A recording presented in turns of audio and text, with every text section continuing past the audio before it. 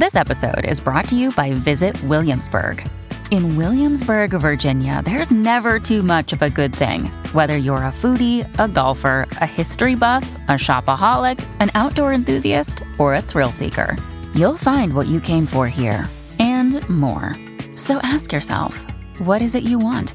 Discover Williamsburg and plan your trip at visitwilliamsburg.com. What will we find in today's Thursday Thrillers here on the Mutual Audio Network? A few baffling mysteries? Perhaps a touch of murder? Let's find out.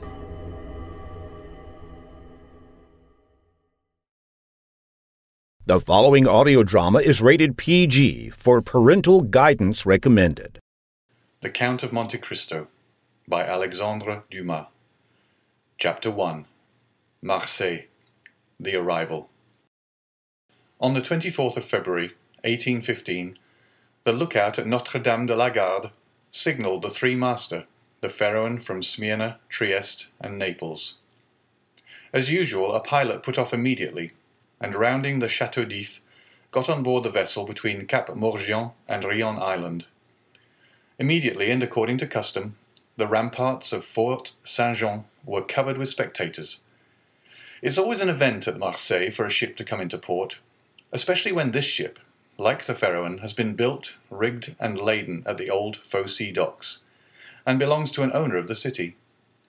The ship drew on and had safely passed the strait, which some volcanic shock has made between the Calasareigne and Jarreau Islands, had doubled Pomègue, and approached the harbour under topsails, jib, and spanker, but so slowly and sedately that the idlers, with that instinct which is the forerunner of evil, asked one another what misfortune could have happened on board. However, those experienced in navigation saw plainly that if any accident had occurred, it was not to the vessel herself, for she bore down with all the evidence of being skilfully handled, the anchor a cockbill, the jib-boom guys already eased off, and standing by the side of the pilot, who was steering the Pharaon towards the narrow entrance of the inner port, was a young man who, with activity and vigilant eye, watched every motion of the ship, and repeated each direction of the pilot. The vague disquietude which prevailed among the spectators had so much affected one of the crowd that he did not wait the arrival of the vessel in harbour, but jumping into a small skiff, desired to be pulled alongside the Pharaon, which he reached as she rounded into La Réserve basin. When the young man on board saw this person approach, he left his station by the pilot, and, hat in hand, leaned over the ship's bulwarks. He was a fine, tall, slim young fellow of 18 or 20, with black eyes and hair as dark as a raven's wing, and his whole appearance bespoke that calmness and resolution peculiar to men accustomed from their cradle to contend with danger. "Ah, is it you, Dante?" cried the man in the skiff. "What's the matter? And why have you such an air of sadness aboard?" "A great misfortune, Monsieur Morel," replied the young man. "A great misfortune, for me especially. Off Civita Vecchia, we lost our brave Captain Leclerc." "And the cargo?" inquired the owner eagerly. "Is all safe, Monsieur Morel, and I think you will be satisfied on that head. But poor Captain Leclerc—" "What happened to him?" asked the owner with an air of considerable resignation. "What happened to the worthy captain?" "He died." "Fell into the sea?" "No, sir, he died of brain fever in dreadful agony." Then turning to the crew, he said, "Bear a hand there, to take in sail." All hands obeyed, and at once the 8 or 10 seamen who composed the crew sprang to their respective stations at the spanker brails and outhaul, topsail sheets and halyards, the jib downhaul and topsail clewlines and buntlines. The young sailor gave a look to see that his orders were promptly and accurately obeyed, and then turned again to the owner. "And how did this misfortune occur?" inquired the latter, resuming the interrupted conversation. "Alas, sir, in the most unexpected manner. After a long talk with the harbour master, Captain Leclerc left Naples greatly disturbed in mind. In 24 hours he was attacked by a fever and died 3 days afterwards. We performed the usual burial service, and he is at his rest, sewn up in his hammock with a 36-pound shot at his head and his heels, off El Giglio Island. We bring to his widow his sword and cross of honour. It was worthwhile, truly, added the young man with a melancholy smile, to make war against the English for 10 years, and to die in his bed at last, like everybody else. Why, you see, Edmond, replied the owner, who appeared more comforted at every moment. We are all mortal, and the old must make way for the young. If not, why, there would be no promotion. And since you assure me that the cargo is all safe and sound, Monsieur Morel, take my word for it, and I advise you not to take the 25,000 francs for the profits of the voyage. Then, as they were just passing the round tower, the young man shouted, Stand by there to lower the topsails and jib. Brail up the spanker. The order was executed as promptly as it would have been on a man of war. Let go and clew up. At this last command, all the sails were lowered, and the vessel moved almost imperceptibly onwards.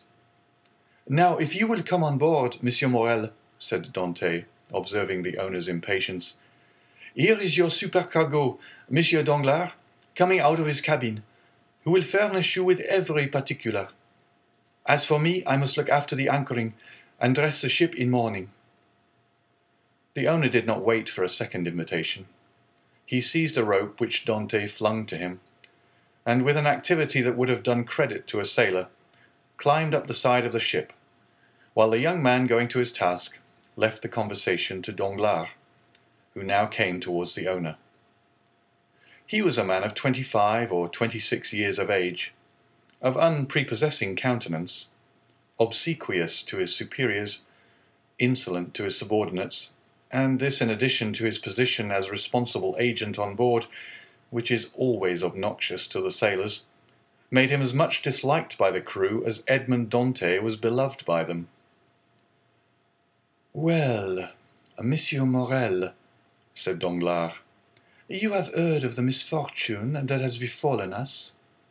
Yes, poor Captain Leclerc. He was a brave and honest man. And a first-rate seaman, one who had seen long and honourable service, as became a man charged with the interests of a house so important as that of Morel and Son, replied Danglars. But, replied the owner, glancing after Dante, who was watching the anchoring of his vessel, it seems to me that a sailor needs not be so old as you say, Danglars, to understand his business. For our friend Edmond seems to understand it thoroughly, and not to require instruction from anyone. Yes, said Danglars, darting at Edmond a look gleaming with hate. Yes, he is young, and youth is invariably self-confident. Scarcely was the captain's breath out of his body when he assumed the command without consulting anyone, and he caused us to lose a day and a half at the island of Elba, instead of making for Marseilles direct. As to taking command of the vessel, replied Morel, that was his duty as captain's mate. As to losing a day and a half off the island of Elba, he was wrong unless the vessel needed repairs. The vessel was in as good condition as I am, and as I hope you are, Monsieur Morel, and this day and a half was lost from pure whim, for the pleasure of going ashore, and nothing else. Dante, said the ship-owner, turning towards the young man, come this way. In a moment, sir, answered Dante, and I'm with you. Then calling to the crew, he said, Let go! The anchor was instantly dropped, and the chain ran rattling through the porthole. Dante continued at his post in spite of the presence of the pilot, until this manoeuvre was completed, and then he added, Half-mast the colours, and square the yards. You see, said Danglars, he fancies himself captain already, upon my word. And so in fact he is, said the owner. Except your signature and your partner's, Monsieur Morel. And why should he not have this? Asked the owner. He is young, it is true, but he seems to me a thorough seaman, and of full experience. A cloud passed over Danglars' brow. Your pardon, Monsieur Morel, said Dante, approaching. The vessel now rides at anchor, and I am at your service. You hailed me, I think. Danglars retreated a step or two. I wish to inquire why you stopped at the island of Elba. I do not know, sir. It was to fulfill the last instructions of Captain Leclerc, who, when dying, gave me a packet for Marshal Bertrand. Then did you see him, Edmond? Who? The Marshal. Yes. Morel looked around him, and then drawing Dante on one side, he said suddenly, And how is the Emperor? Very well, as far as I could judge from the sight of him. You saw the Emperor, then? He entered the Marshal's apartment while I was there. And you spoke to him? Why, it was he who spoke to me, sir, said Dante with a smile. And what did he say to you? Asked me questions about the vessel, the time she left Marseilles, the course she had taken, and what was her cargo. I believe if she had not been laden, and I had been her master, he would have brought her. But I told him I was only mate, and that she belonged to the firm of Morel and Son. Ah, yes, he said. I know them. The Morels have been shipowners from father to son. And there was a Morel who served in the same regiment with me when I was in garrison at Valence. Pardieu, and that is true, cried the owner, greatly delighted. And that was Policar Morel, my uncle, who was afterwards a captain. Dante, you must tell my uncle that the Emperor remembered him, and you will see it will bring tears into the old soldier's eyes. Come, come, continued he, patting Edmond's shoulder kindly. You did very right, Dante, to follow Captain Leclerc's instructions and touch at Elba. Although, if it were known that you had conveyed a packet to the Marshal and had conversed with the Emperor, it might bring you into trouble. How could that bring me into trouble, sir? Asked Dante. For I did not even know of what I was the bearer, and the Emperor merely made such inquiries as he would of the first comer. But pardon me, here are the health officers and the customs inspectors coming alongside. And the young man went to the gangway. As he departed, Danglars approached and said, Well, it appears that he has given you satisfactory reasons for his landing at Porto Ferraio. Yes, most satisfactory, my dear Danglars. Well, so much the better, said the supercargo, for it is not pleasant to think that a comrade has not done his duty. Dante has done his, replied the owner, and that is not saying much. It was Captain Leclerc who gave orders for this delay. Talking of Captain Leclerc, has not Dante given you a letter from him? To me? No. Was there one? I believe that, besides the packet, Captain Leclerc confided a letter to his care. Of what packet are you speaking, Danglars? Why, that which Dante left at Porto Ferraio. How do you know he had a packet to leave at Porto Ferraio? Danglars turned very red. I was passing close to the door of the captain's cabin, which was half open, and I saw him give the packet and letter to Dante. He did not speak to me of it, replied the shipowner. But if there be any letter, he will give it to me. Danglars reflected for a moment. Then, Monsieur Morel, I beg of you, said he, not to say a word to Dante on the subject. I may have been mistaken. At this moment the young man returned. Danglars withdrew. Well, my dear Dante, are you now free? Inquired the owner. Yes, sir. You have not been long detained. No, I gave the custom house officers a copy of our bill of lading. And as to the other papers, they sent a man off with the pilot to whom I gave them. Then you have nothing more to do here. No, everything is all right now.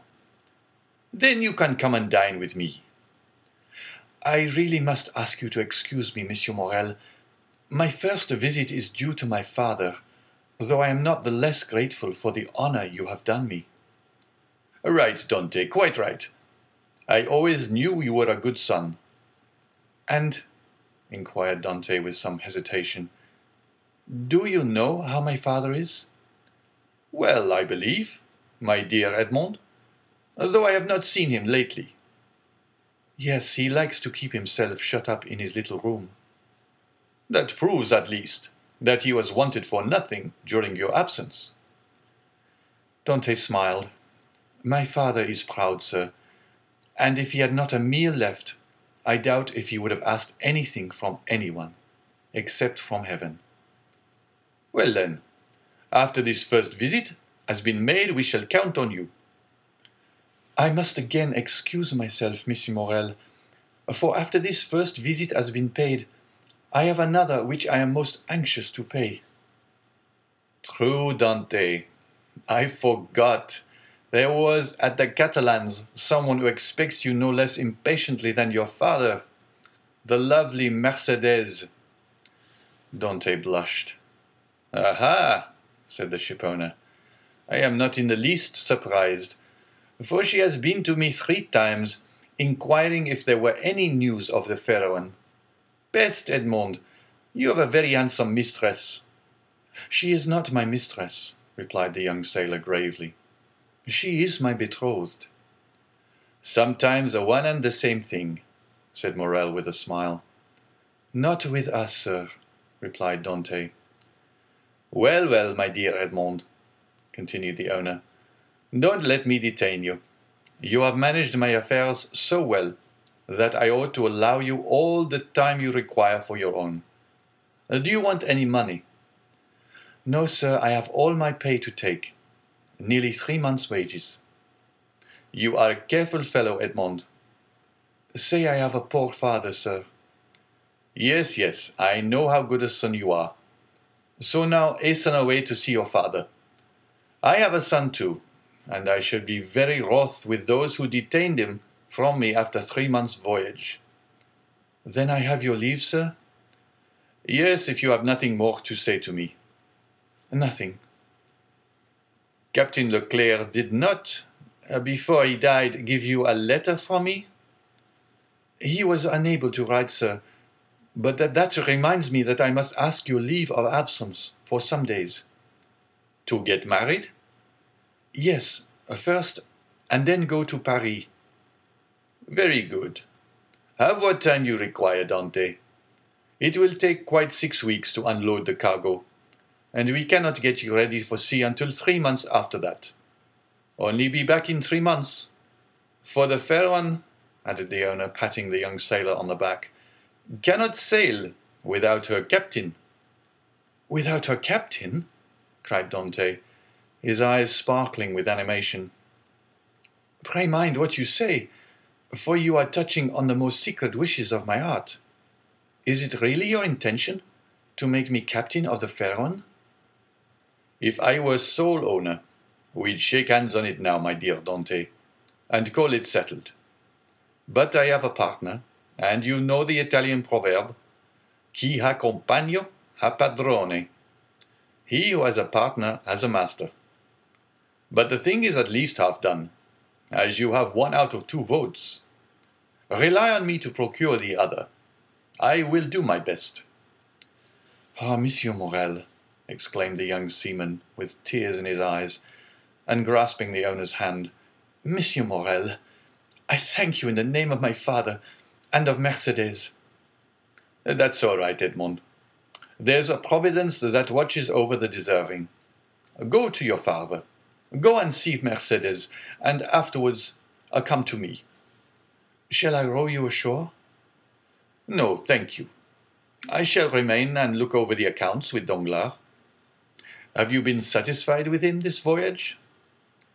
That is according to the sense you attach to the question, sir. Do you mean, is he a good comrade? No, for I think he never liked me since the day when I was silly enough, after a little quarrel, we had to propose to him to stop for 10 minutes at the island of Monte Cristo to settle the dispute. A proposition which I was wrong to suggest, and he quite right to refuse.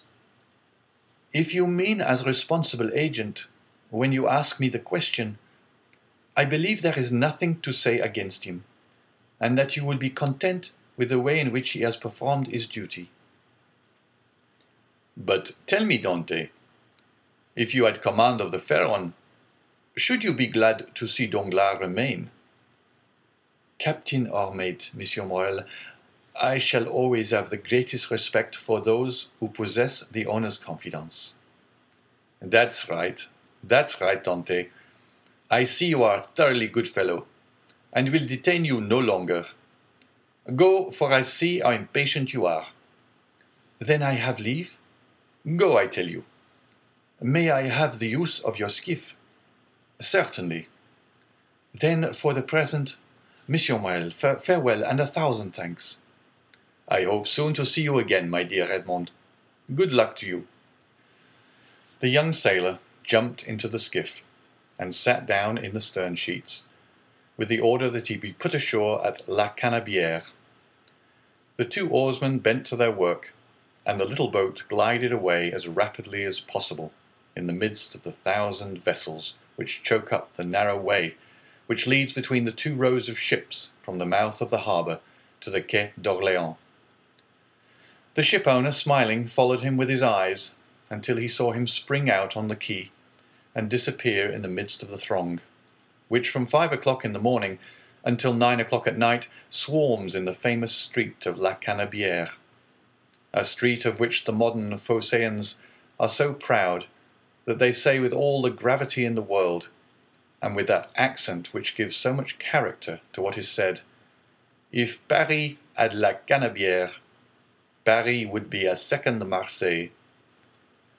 On turning round, the owner saw Danglars behind him, apparently awaiting orders, but in reality also watching the young sailor.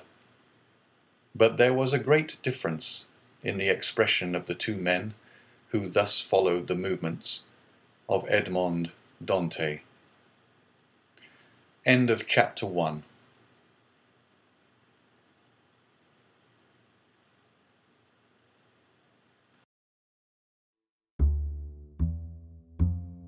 This is Thursday Thrillers, audio with action on the Mutual Audio Network. Join us tomorrow on Mutual with Friday Follies, the end-of-the-week collection of comedy cut-ups. You can subscribe to the full Mutual Audio Network feed for every day of audio drama that fits your fancy. Or find the Friday Follies feed in your favorite podcast players. Now that's a lot of F's. The Mutual Audio Network. Listening and imagining together.